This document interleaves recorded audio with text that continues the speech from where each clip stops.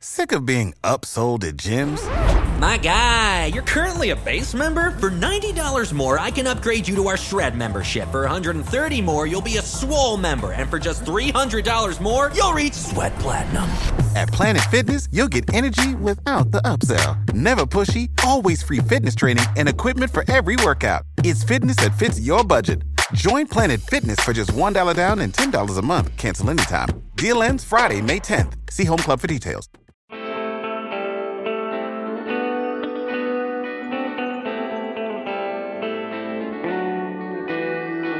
Welcome into the 11th episode of the 5 Reasons Podcast. I'm Ethan Skolnick, longtime sports writer and commentator in South Florida, along with my friend here, Chris Whittingham. We try to take you around the world of sports, focus a lot on the NBA. We're going to do another NBA podcast today, and we waited on this one, Chris. We were going to do this before the trade deadline and talk about where LeBron James might play next season. It's always a hot topic, and particularly around this time of year, and particularly when he is not signed for the next season and has kind of held the organization hostage a little bit. And particularly when his organization is a cluster bleep.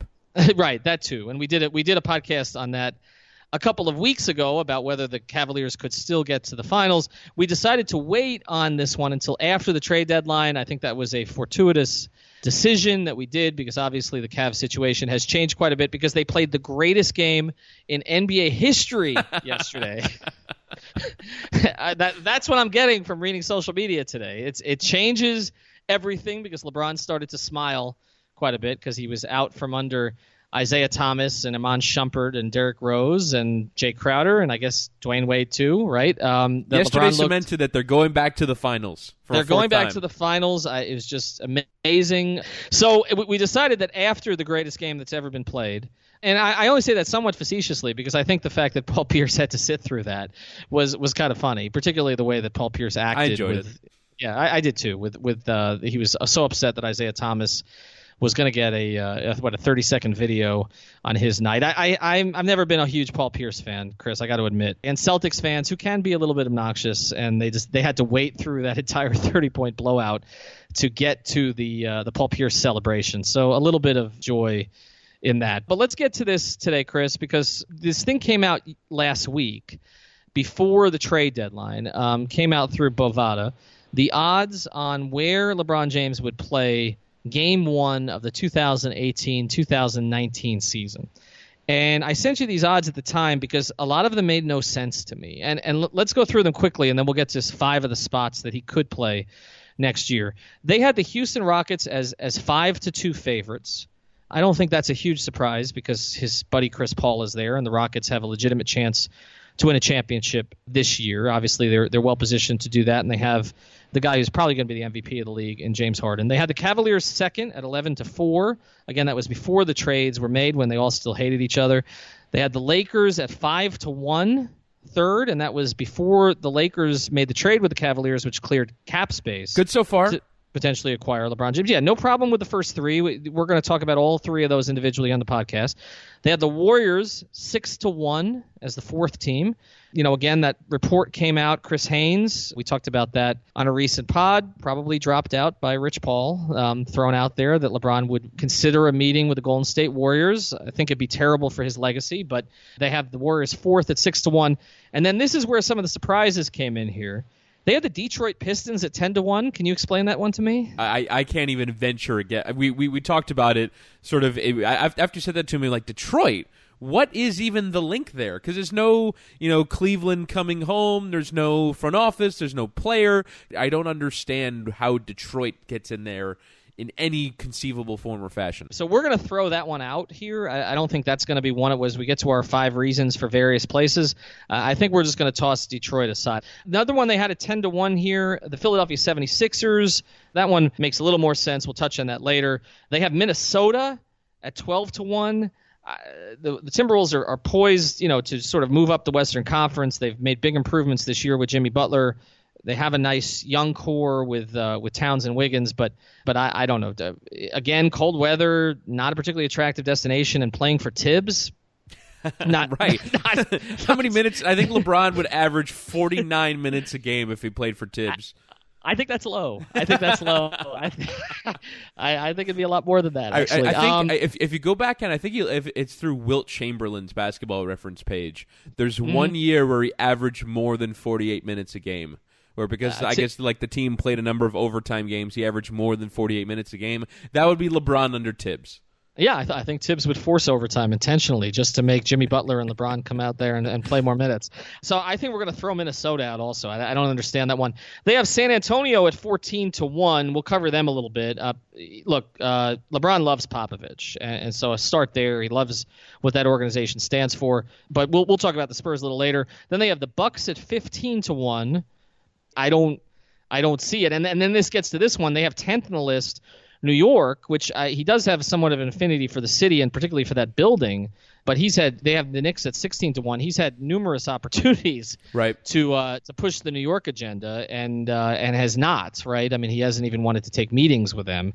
Yeah, I mean, I guess they're a little bit better off now without Phil talking about LeBron's posse, so that helps. But they're still a cluster bleep organization. They are, and Porzingis, being out for the next year, if he had someone he wants to play with, he wouldn't be playing with him right away anyway. So that's the 10 teams that they have here on the list. Well, we're going to go with 5 others here, Chris. We're going to go with Cleveland, the Lakers, Houston, the Heat, which is not on this list, but I do think that they're worth touching on at least. And then we're going to go to the field. So let's start with the first one here. What I think is still the most likely scenario. I'm going to go with the first one with Cleveland. And it's not just based off yesterday's game, because I don't want to make too much of that.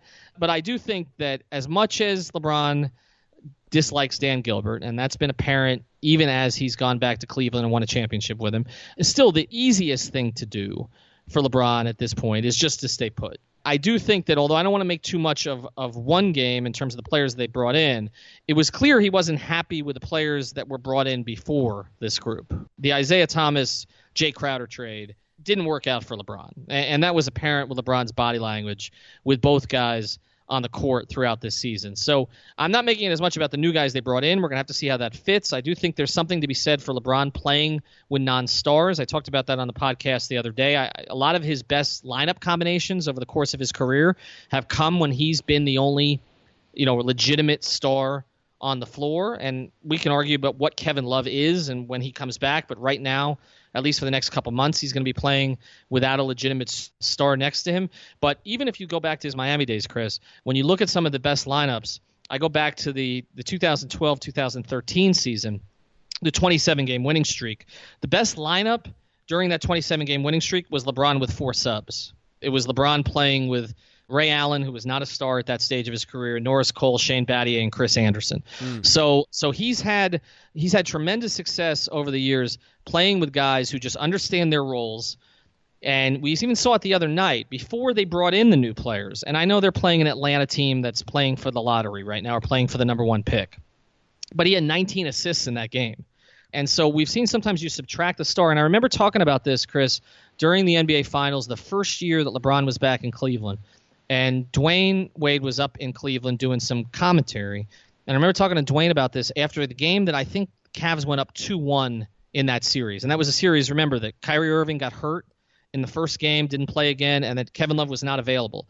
And Dwayne said LeBron plays better without another star next to him. And obviously Dwayne was, prior to him going to Cleveland, really the only superstar that LeBron had played with.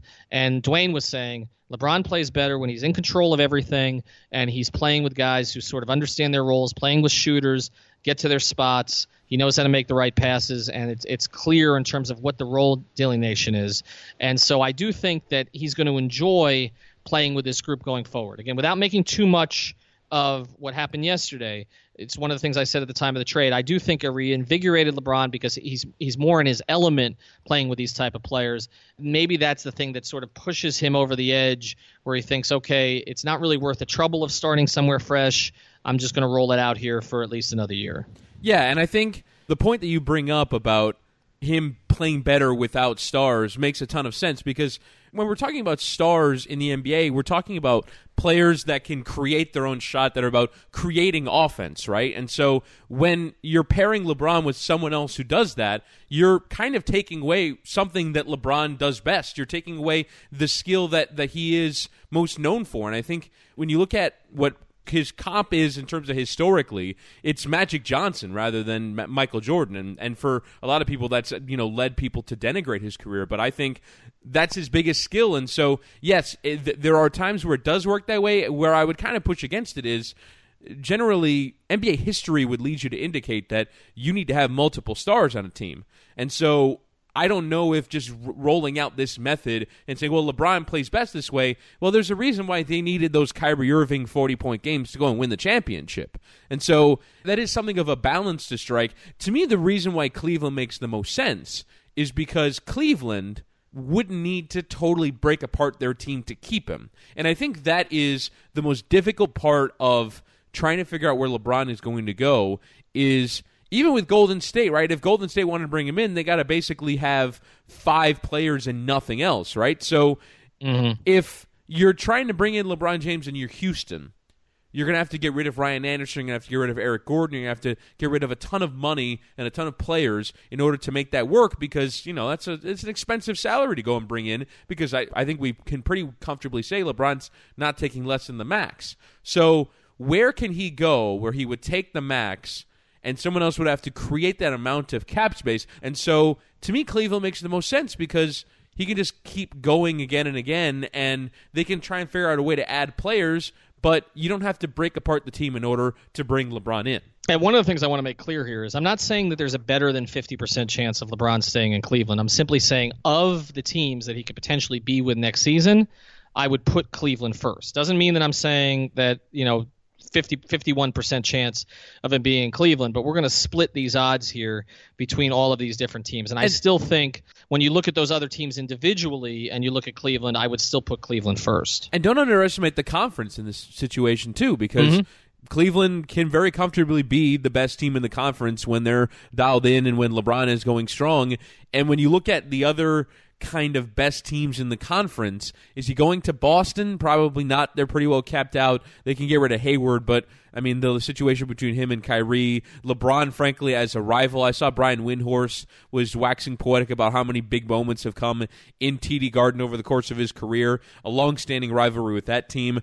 Toronto, again, would have to break apart their team. So in terms of if you're looking at the best candidates in the Eastern Conference to go and try and win the championship again, you'd still have to say Cleveland is best positioned to take care of that for him.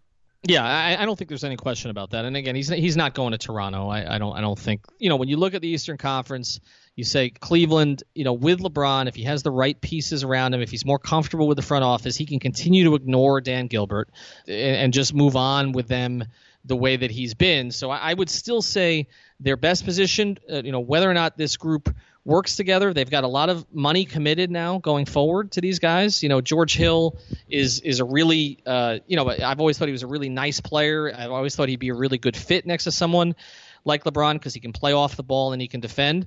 A lot of money committed to George Hill over the next couple of seasons, right? I mean, he's making his contract actually descends, but he's making $20 million this year, then it's $19 next year, and then he's going to be an $18 million player at age 33. But that last year is non-guaranteed, though, so they can just cut him. Okay, so they'll cut him loose on that one. Tristan Thompson guaranteed in that last year, 2019-20? I would believe so. I'll check, though.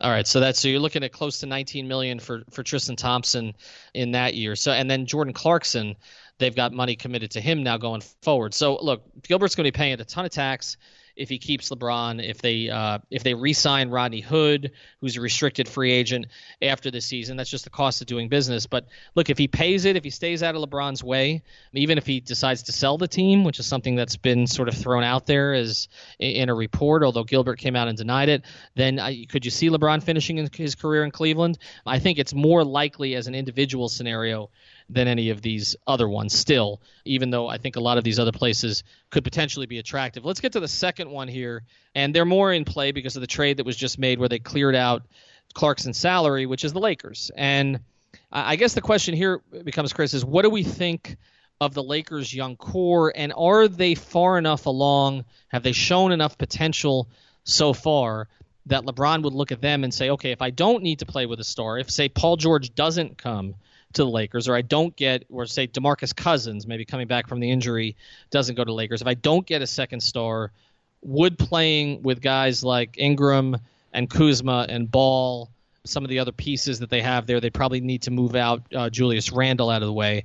But with those three pieces in particular, would that be attractive enough to LeBron to go to a place where he already has a house, or clearly he's got some Hollywood interests with his Spring Hill Entertainment and some of the things that they've done out there? Do you see the Lakers as a potential fit for him? I do, because in some respects, oddly enough, it reminds me of the letter that he wrote in 2014 when he went from Miami to Cleveland, and the whole idea was going to be, I'm going to build with a young core. Now, obviously, flipped Andrew Wiggins for Kevin Love, and they were ready made to compete for a championship straight away. So I do think that can kind of be BS in some respects, but I also think that the Lakers next season and what they have committed against the salary cap, really the only thing that's prohibitive is Luol Deng, and they got to figure out to get off of his $36 million. They can use a stretch provision and pay basically $7 million a season. But other than that, in terms of the cap commitments that they have right now, it's about $40 million heading into next season. And if they get off Deng, if they can get off $11 million, so you'd be down to about, $27 million, they can do a lot of damage in the free agency market.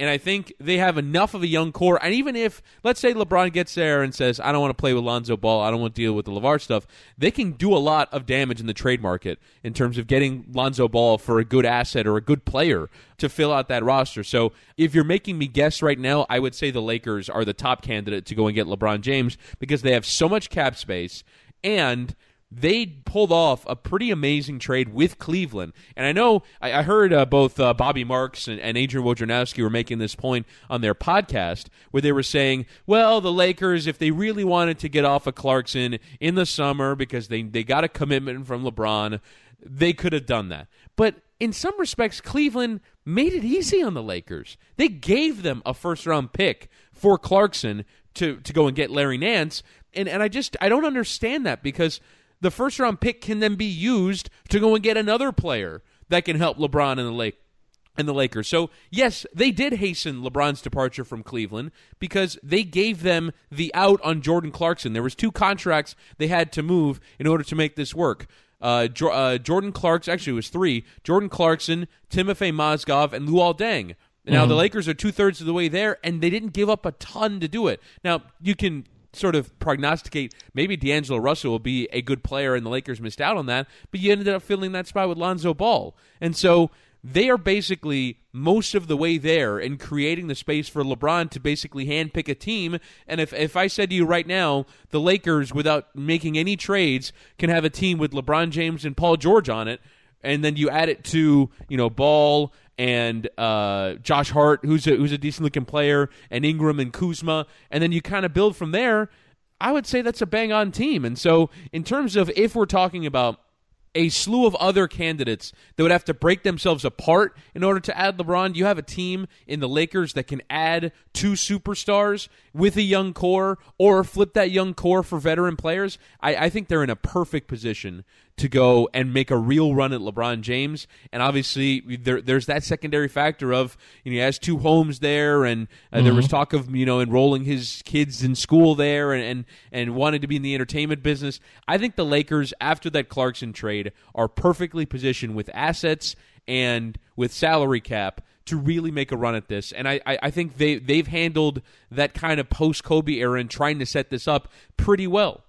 Yeah, I think they have, and I think you've got to give some credit to Pelinka and to Magic Johnson for doing that. And I think you look at the Kyle Kuzma draft pick, and that's a big part of this, because you mentioned getting off of the D'Angelo Russell contract, or getting off of D'Angelo Russell, former number 2 overall pick, but this regime didn't pick him, so they didn't have any allegiance to him, and they end up in Kuzma getting a player who projects now as a long-term starter, and they get him much deeper in the draft, so they didn't have to use a top 15 pick on him. So I think that plays into this a lot. Makes you feel a little better too if you end up moving on from Julius Randle, that you've replaced him with a skilled front court player. And I think there's been a lot of conversation about the Lakers having traded their pick, which this year will convey to either Philly or to Boston or to all the convoluted scenarios, right? But if I said to you, with a pick in the top 5, you got a player as good as Kuzma, you'd be pretty happy, right? Well, I would think so, considering right now he's in the top 5 in all rookie and rookie of the year consideration. I mean, I think right now you look at the rookies this year, and Simmons wasn't drafted this year. And I would definitely have Kuzma in the top 10 if you were to redraft that thing. So they've done well with that. You look at some of the players that they've got coming up here on contracts, as you mentioned. Brook Lopez expires. Kentavious Caldwell-Pope expires, although they might, that's a Rich Paul thing too. So they might decide to keep him around, basically to try to attract LeBron there to Los Angeles, or sort of as a favor. Don't think that favor wasn't recognized by LeBron and his people, right? Because Kentavious Caldwell-Pope had no market, had nowhere to go. The situation was totally botched by his management team, and the Lakers. Wow, what a coincidence that they gave him the $17.7 million that Kentavious Caldwell-Pope was looking for.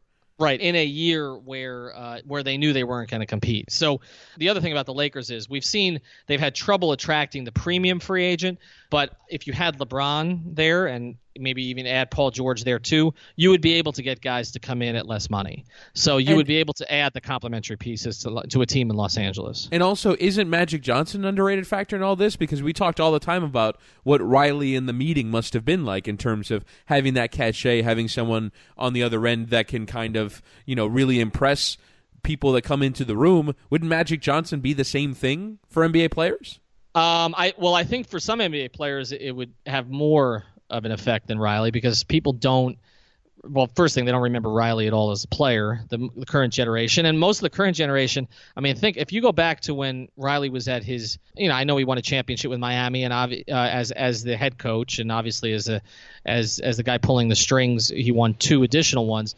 But look, when Riley made his name was the decade in Los Angeles as their head coach, and you're talking about the 80s. Now you're talking about guys who were not born during that period of time, right? I mean, if you're at this stage, 28 years old, you were born in 1990, so you don't even remember Riley with the slick back hair. Magic, those highlights have stuck around a little bit longer, so that might help in that regard. Obviously, doesn't have the chops that Riley does as an executive, but I think with certain players it would help. I mean, you even saw this week, as much as Isaiah Thomas was unhappy about everything that went down in Cleveland, he always wanted to be a Laker. There's a lot of players out there that always wanted to be a Laker, and a lot of that was as a result of Magic Johnson's success there, and then Kobe's on the back of that. So the other thing for LeBron is that as opposed to Chicago, where the Bulls situation I thought was always complicated for LeBron because then he would be clearly following in Jordan's footsteps and would have to hear about that every day it was there. Sick of being upsold at gyms? My guy, you're currently a base member? For $90 more, I can upgrade you to our Shred membership. For $130 more, you'll be a Swole member. And for just $300 more, you'll reach Sweat Platinum. At Planet Fitness, you'll get energy without the upsell. Never pushy, always free fitness training and equipment for every workout. It's fitness that fits your budget. Join Planet Fitness for just $1 down and $10 a month. Cancel anytime. Deal ends Friday, May 10th. See Home Club for details. The Lakers have had so many stars over the years, unlike the Bulls, where Jordan stands apart from all the others. It's the next in the long line rather than you're supplanting this individual. Right. And I think that makes a big difference. And if you're going to resurrect a program in the NBA, you looked at the 3, cities where the teams have really struggled in recent years, and it was Boston prior to their big 3 getting together, and then after it broke up, it was New York and it was the Lakers. Boston has already rebuilt. New York has never really seemed attractive to LeBron. The Lakers would make the most sense of those 3 organizations. All right, let's move to the next one here, the Houston Rockets. Now Vegas has the Rockets, and again, this might have changed after the greatest game that any team has ever played, where they might switch it back to the Cavaliers, but they have the Rockets first. And, I think a lot of that, we talked about Chris Paul earlier, and him being there, and it looked like him committing potentially for the long term there. Obviously one of LeBron's closest friends in basketball. Of course, LeBron just approved the trade of one of his closest friends in basketball in Dwayne Wade. So I think, again, sometimes we make a little bit too much of this idea of LeBron wanting to play with his buddies. I think he wants to play with his buddies in the right circumstances. He left his best buddy Dwayne Wade to go to Cleveland in 2014. So I don't know necessarily that just Chris Paul being on Houston is enough, but clearly, Chris, the reason for this is, the Rockets, Daryl Morey has done a really good job of building that organization. Houston is a city that a lot of players do like to play in. It's another place with no state tax, so that, like with the situation where LeBron was in Miami, he gets to keep a little bit more of his money. That's not the case in Los Angeles. Obviously, he's going to pay a lot of tax on his salary and his other ventures if he's in L.A. And Houston does look poised to go on, a run here where they can challenge the Warriors, and they may be the only team in the NBA that's positioned to do that. The other thing is we've seen that Daryl Morey is capable of moving salary. He's done that repeatedly. He did it to get James Harden in the first place, and he did it when Chris Paul opted into his contract. And I believe Houston moved seven players to be able to make that trade to bring in Chris Paul. So he's been very creative in terms of the moves that he's made, and he also has a bent towards analytics, which I think LeBron does appreciate. And they got a head coach there in Mike D'Antoni, who, with the exception of his problem with Carmelo, which might play into this a little bit because of how tight LeBron is with Carmelo, but D'Antoni has familiarity with LeBron from the Olympics also, and is a coach that a lot of players like to play for. So those would be the reasons for Houston. Do any of those make sense for you, or do you see it going the other way? They do make sense to me in the abstract, right? If I said to you can go play on a team with James Harden and Chris Paul, you go and do it, right? But yes, Houston has experience with getting off a salary. Yes, Houston has experience with, maneuvering around the rules, right? But I think this might be a bridge too far. And again, this for me is about finding a place for LeBron to go and win the championship, right? And I just don't see how Houston can bring LeBron in, basically gut their team in order to do so, and sort of on the other side look competitive enough to really compete with Golden State. Now, obviously, there is a buyout market, and I think the buyout market will produce players over the next few years, particularly as more and more teams are trying to get off salary. You'll see the sort of minor moves that Golden State has made with bringing in Pachulia, with bringing in Omri Caspi and guys like that on sort of smaller contracts, and you say, wow, look at how attractive that is. But you look at Golden State's roster now, it's not the strongest, and I think they're going to struggle at times when they go to the bench in the playoffs. And I think when you look at Houston right now, they'll bring P.J. Tucker back, unless they could easily trade him. But Ryan Anderson next year is on $20 million. There's still 2 years left on his contract. That's going to be a hard one to get off of. Eric Gordon still has 2 more years left at around $13.5 million, $14 million. Chris Paul is obviously on a massive cap hold until they can sort of resolve his situation. Trevor Ariza is an unrestricted free agent. Clint Capella is a restricted free agent. And so I just think you go on down the line with their roster, they have too many things to do. And then on top of that, having to clear out, between 30 and 35 million to bring LeBron James in. So even if they just wanted to stay intact as a team, they'd go into the luxury tax. To then add LeBron James, you're kind of gutting everything about that team. And then you have 3 players. James Harden would be the best of them from a three-point shooting point of view. This is a team that's built upon three-point shooting, and the fact that they're blazing this new trail in the NBA as this three-point shooting behemoth, they kind of lose that identity if LeBron comes in too. So obviously you have Harden, you have Paul, you have LeBron.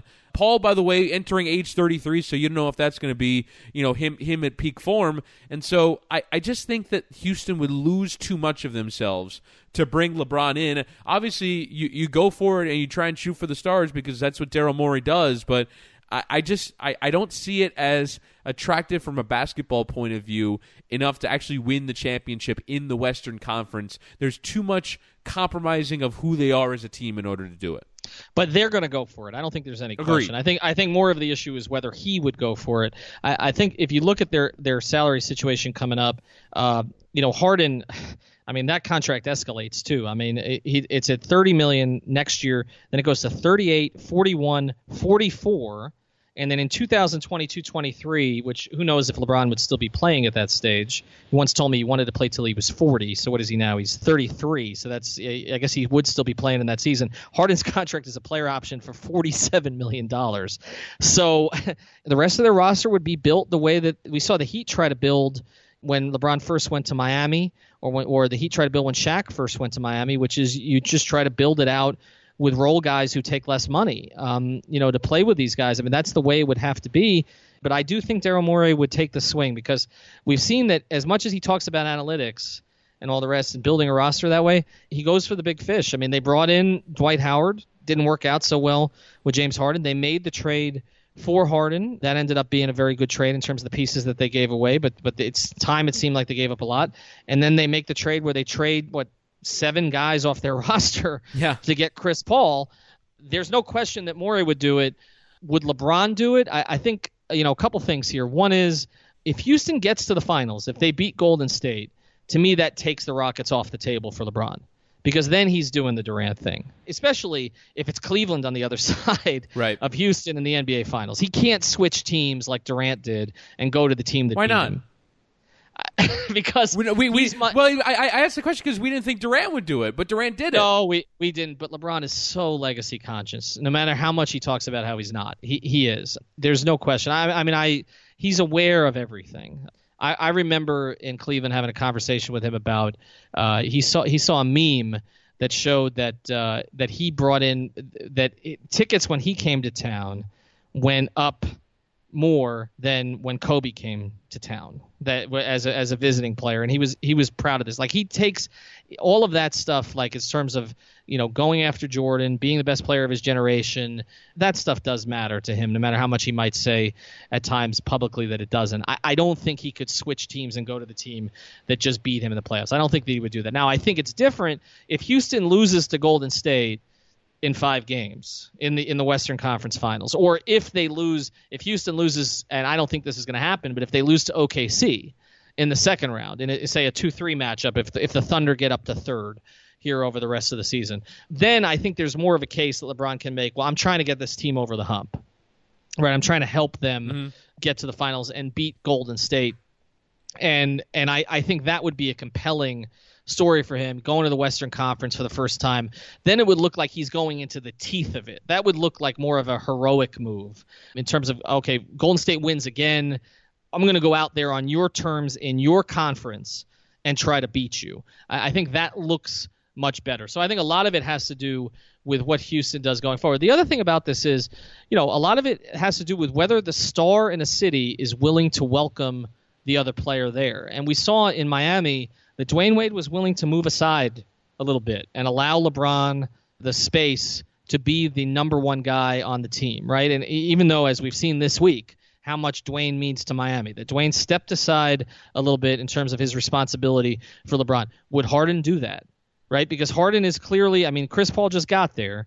Harden has established himself as the face of Houston basketball, maybe the MVP this year. Would Harden be willing to move aside? And particularly because Harden handles the ball so much, too. We've already had the question this year of whether it would work with Harden and Paul playing together. And I know that D'Antoni has staggered them somewhat in terms of their minutes so that they both get a unit to run. But if you're going to add LeBron to that mix, you've got 3 guys who are used to bringing the ball up the court. Chris Paul might step aside, even as, we know how Chris Paul can be a little stubborn sometimes. He might move aside. Would James Harden move aside? And I wonder if LeBron would look at that and say, is this a good fit for me to go to a team with 2 ball-dominant guys? That might be the other thing to consider. We talked about Houston for 8 minutes and didn't ponder.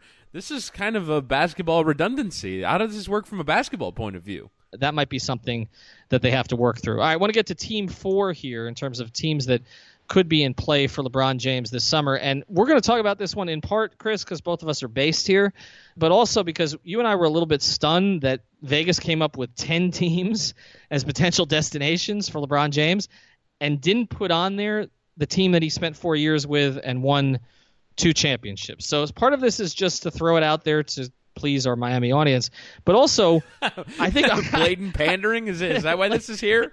I think so, a little bit, and we'll throw it out there for Team Petty, but also it's really not as crazy a notion as, say, Detroit, right, or Minnesota. Yeah, absolutely, that LeBron might just come back to a place that he tends to like to still spend a lot of time, which is Miami.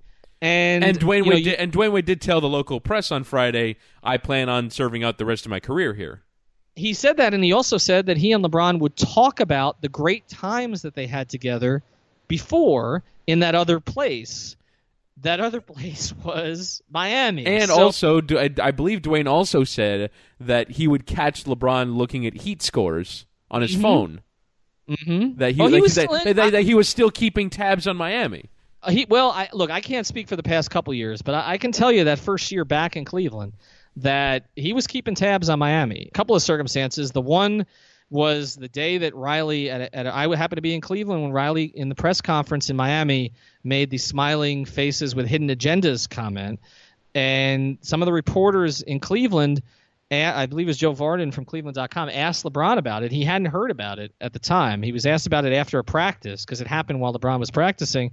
And LeBron came up to me after the scrum because LeBron basically brushed it off. So I don't know what he's talking about. And he came up to me after the scrum and he said, "What the bleep did Riles say now?" So he was keeping tabs on what was going on in Miami. Again, I can't speak for the past couple of years.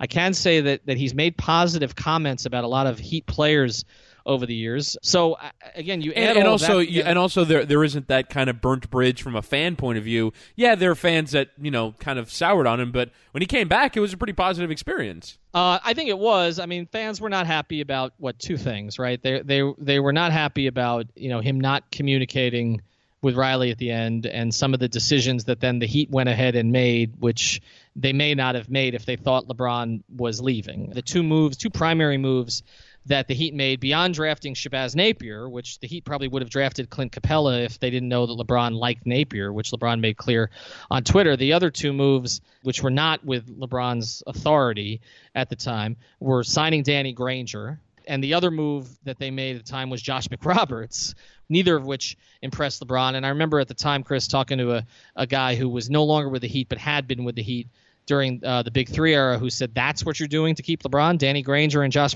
McRoberts. So, again, it depends on which side you talk to on that. But Heat fans were not happy because they thought if LeBron had committed earlier, they might have been able to get, say, a Kyle Lowry or a Pau Gasol or someone like that. And the other thing they weren't happy about was they felt LeBron didn't thank the fans enough when he left. So as far as the fans go, I think we've seen, Chris, fans, if you're a great, great player, fans are going to accept you back no matter what We're all happened. giant frauds. At the Is very basically end. what you mean to say.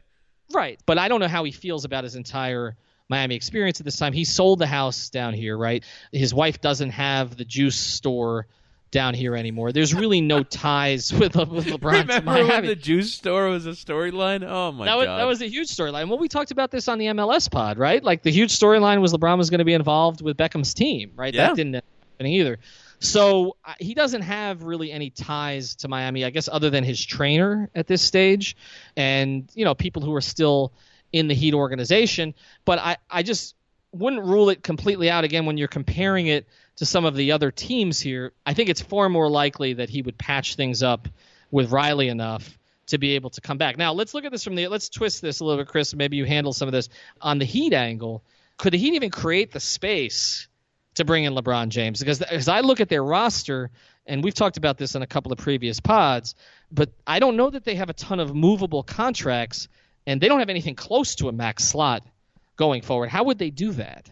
Really, the way to do it would be to staple whatever bad contracts you have onto the young players, onto Winslow and onto Bam, and use those two guys as the incentive for getting off of that salary. So I think you can probably trade Hassan Whiteside for a decent haul or expiring contracts in return, so maybe you can get off of that salary pretty easily. But Tyler Johnson, catastrophe. We've talked about that a number of times in terms of what he's still owed. Goran Dragic, I think, again, you can trade for young pieces or pieces that are expiring, so you can save some salary there. And then if you want to get off of James Johnson or Dion Waiters, I think you're stapling a Winslow or a Bam Adebayo to it in order to make that work. So to really get enough so that you can get to max space, you'd have to basically get rid of around $50 to $55 million. That's a lot of work to do, particularly when you can't trade a first-round pick until 2023 to really make it work.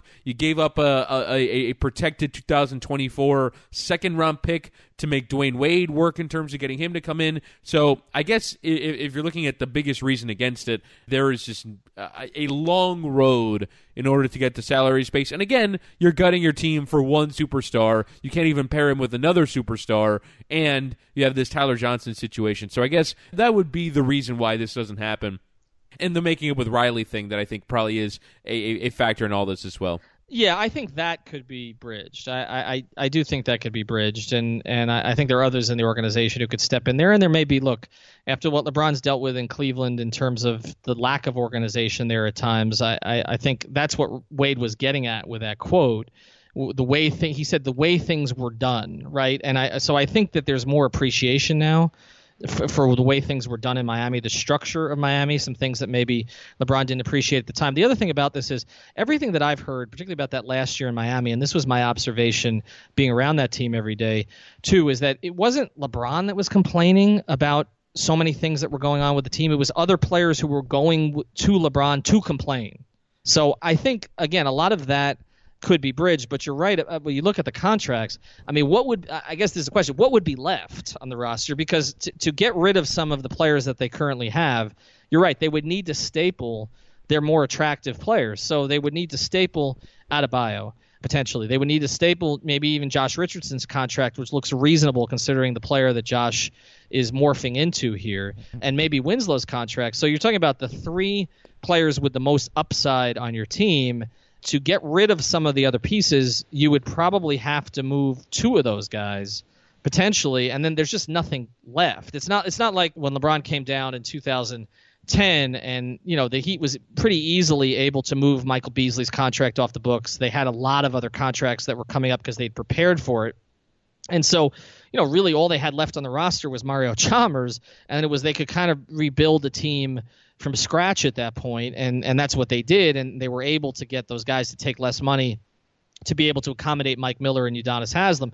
This would be, I think, you talk about Andy Ellisberg as a wizard as the Heat's cap guy, but I don't know how you move all of these contracts. So we threw it on there for fun because again, I think it would be more attractive to LeBron than some of the other teams that are in this mix because it's a proven organization that he knows can win, and it's in a place that he clearly still enjoys coming to. But I don't know how the Heat would be able to pull that off. All right, let's get to the fifth one here on our list of places that LeBron could potentially go this offseason, and we're just going to call it the field, Chris. Mm-hmm. So the three teams that you could make some kind of a case for, or at least LeBron having some interest in, beyond the four that we've talked about, would be the Spurs, the Sixers, and the Warriors. So let's go with the Spurs first. Do you see anything there for LeBron in San Antonio? Again, it's a tough one because of the salary situation and what they would have to do in order to get him. I just think that you can't rule San Antonio out because of the pedigree that they have as an organization. But again, it's another basketball situation where you look at next year, they have Gasol on a deal that right now looks like a pretty bad one. Next year on $16 million. Patty Mills, they can trade. He's on 12. Danny Green, Rudy Gay, and Joffrey Laverne all have player options for next year. Danny Green's on $10 million, so that's kind of iffy on whether or not he would. I'd imagine he'd be opting out of that. Rudy Gay on $8.8 million, maybe opts in. Who knows? So it's really those top four salaries of Aldridge, Leonard, Gasol, and Patty Mills. In terms of players that are free agents currently on the team, Kyle Anderson's a player they probably want to bring back. Tony Parker is probably retiring. Davis Bertans is a young player, and Bryn Forbes as well. All young players maybe you can get back relatively cheap. So that's another team that has to do some gymnastics in order to make this work. Kawhi Leonard, though, on just $20 million is pretty damn attractive at this point. So I do wonder if maybe LeBron considers it. The market isn't great, and I don't know if the surrounding team is good enough, but I'm never ruling out Pop because it's Pop, and I think if you're a superstar player and you're looking at a place to go and play, playing for Pop is pretty damn attractive. And that appreciation for Pop, which has gone back a long ways, I think would only grow now that Pop has gotten so much more active politically, and his views align exactly with LeBron's. That's an interesting one. I didn't consider that. Yeah, that he respects not just professionally, but also personally so much. And Pop was also the coach around the NBA who was most supportive of LeBron during the period of time where LeBron was getting blamed for things unfairly. If you go back particularly to the early Heat days, Pop was the guy who was out there, sort of waving the pom-poms for LeBron. So that hasn't been forgotten, I'm sure. So that would all play into it, but you're right. They have some things that they would have to do. I think it does appeal. It would appeal to LeBron, though, also. Not only is this a winning organization, but I don't think the Spurs are probably going to get past the second round in the playoffs, so it wouldn't be dealing with the legacy issue there in terms of joining a team that was at the top. I think it's going to be hard for the Spurs to get out of the second round this year, so a little bit easier for them to join them. All right, total opposite end of the spectrum here in terms of organizations and the way that they've done things over the years, although they do have a former Spurs coach in charge, the Sixers. And I know you've watched the situation closely because you were a fan of a lot of their rebuild. I like the process. You like the process. You trusted it. Is the process at a stage now where it's a potential option for LeBron James? Yes. I really do believe that because you look at their current salary situation, the fact that, yes, they signed Joel Embiid to an extension that starts to kick in next year, but they're pretty low in terms of money. And in terms of the commitments that they only have around $70 million basically committed to players next year, and 25 of that is going to Embiid. So you have Covington, who's on a really good contract at $10 million. Jared Bayless, who's on an expiring contract, so that's pretty easy to get rid of that $8.5 million. Markelle Fultz, who he for me is the interesting one because you can trade him and get rid of his $8 million and maybe, get off of him and get something back in return. But I think Markelle Fultz might be the only kind of difficulty in all this. But you look at the rest of the team, Ben Simmons on $6.5 million, Dario Saric on $2.5 million. So you have contributors, you have salary cap space. So I really do think that Philly would be, if I was kind of looking at it, if, we talk about great basketball cities. I think, the way that the Sixers fans have gotten behind the process and now are super excited about the fact that they have a playoff contending team and appear to have a real future, I think would be really cool to be a part of. It's a young group. Embiid right now is 23, Simmons 21, Saric 23, Justin Anderson 24, Markelle Fultz only 19. So it's a hugely promising situation, and I think LeBron should consider it. Couple things here. First, natural rivalry with Boston, which I think is appealing to LeBron. Also, we saw with them winning the Super Bowl how that city reacted. That's obviously appealing also. So I think that would be attractive to him just in terms of the way the fan base acted. But the other thing to look at, too, is Ben Simmons is a Clutch client. He's with LeBron's agency. I'm glad you know this stuff because that for me is just that matters. It does. That's the reason that Tristan Thompson's getting paid what he's getting paid in Cleveland. That's the reason, as we talked about, that Kentavious Caldwell-Pope got $18 million with the Lakers. That's a big deal here because LeBron had a relationship. There's been a lot written and said about his relationship with Rich Paul and how that evolved, but Ben Simmons is next for that agency, right? Like LeBron was the guy, and now Ben Simmons, at 21 years old, looks like he's going to be, someone who makes 10 All-Star teams and potentially wins MVPs, and he's the greatest success story for that agency so far because, it started with LeBron, and now LeBron's been part of building that agency, and so what would be better than playing with the guy and helping to sort of instill things in him that you want to instill? What would be better than that? Let's get to the last one here, and we just got to throw it out there because it did get a lot of talk a couple of weeks ago. The Warriors, I don't see any way, honestly, that LeBron does this. I could see him meeting with Golden State and it raising a big uproar here, but I can see him meeting with them to sort of get some secrets about the way that they run things.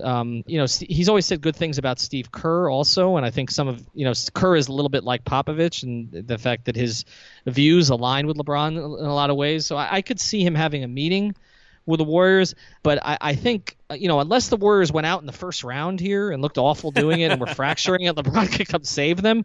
I think from a legacy perspective, it's a terrible move for him, and I just don't see how it makes any sense. I guess the other issue is how the Warriors, with their cap situation, would be able to. Clearly Klay Thompson would be out the door, but who else would they have to get rid of? I think it just doesn't make a lot of sense. I think they could do it because KD's on a one-year deal, right? So I think they could do it if KD takes a little bit less, and then they get off of Iguodala, Livingston. I don't know. Because I remember Kevin Pelton wrote after the Chris Haynes story about how they would do it, and I think it wouldn't take that much. I do sort of wonder though if the legacy question can be a bit overstated because it's something that we as media people think about, but I'm not sure that, basketball players, particularly, I think LeBron broke the mold in this area when he joined with Chris Bosh and Dwayne Wade to come and play in Miami, and then all the players that have followed suit since. Yes, obviously, this idea that Golden State being so good that they've ruined basketball would only get further exacerbated by LeBron being there, but I'm not sure that modern players care that much. And so I do sort of wonder if, let me go have some fun, let me win some titles and enjoy myself. I still think that's an enticing proposition. I still view it to be a remote possibility, but not one that I'm totally ruling out because of this kind of modern era of basketball where this has become more and more common. Right, but if you look at the Miami situation, when he joined them the first time, that was a team that was coming off 2 first-round losses, right? Team that won in the 40s, the 2 previous years. But it's still a team, Ethan, that I think a lot of people thought Jeff Van Gundy even gave voice to it at the time. Yeah, he said they'd win 72 games. That they win 73 games, and right. that this was kind of the end of basketball. Who's going to be able to compete with them? But then it's gotten worse since. Right. I mean, I think the Durant. I mean, to me, the closest comparison of all of them is obviously Durant going out to Golden State. But then this is overkill on top of overkill. I would have a hard time seeing how LeBron's image would be able to survive going out to Golden State. I don't think it would matter what he did as a player. Whereas I think we look at all these other options, I think that there's still room for LeBron's legacy to grow. I think he goes to Golden State and it's pretty much capped out at that point. All right, so we've got 7 different options that we covered here on the podcast. Be sure, if you're on iTunes in particular, leave your comments with what you think is the most likely destination. You can find us on iTunes. If you have Android, you can find us on Stitcher. Also find us on Google Play. Downloads have been growing. We appreciate that. Thanks for listening, and be sure to suggest topics as well, and we will speak to you soon.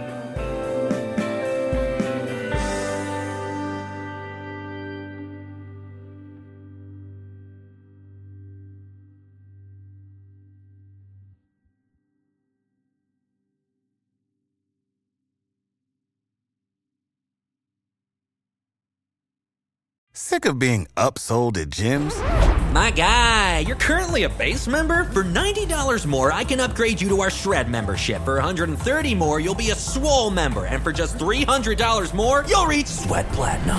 At Planet Fitness, you'll get energy without the upsell. Never pushy, always free fitness training and equipment for every workout. It's fitness that fits your budget. Join Planet Fitness for just $1 down and $10 a month. Cancel anytime. Deal ends Friday, May 10th. See Home Club for details.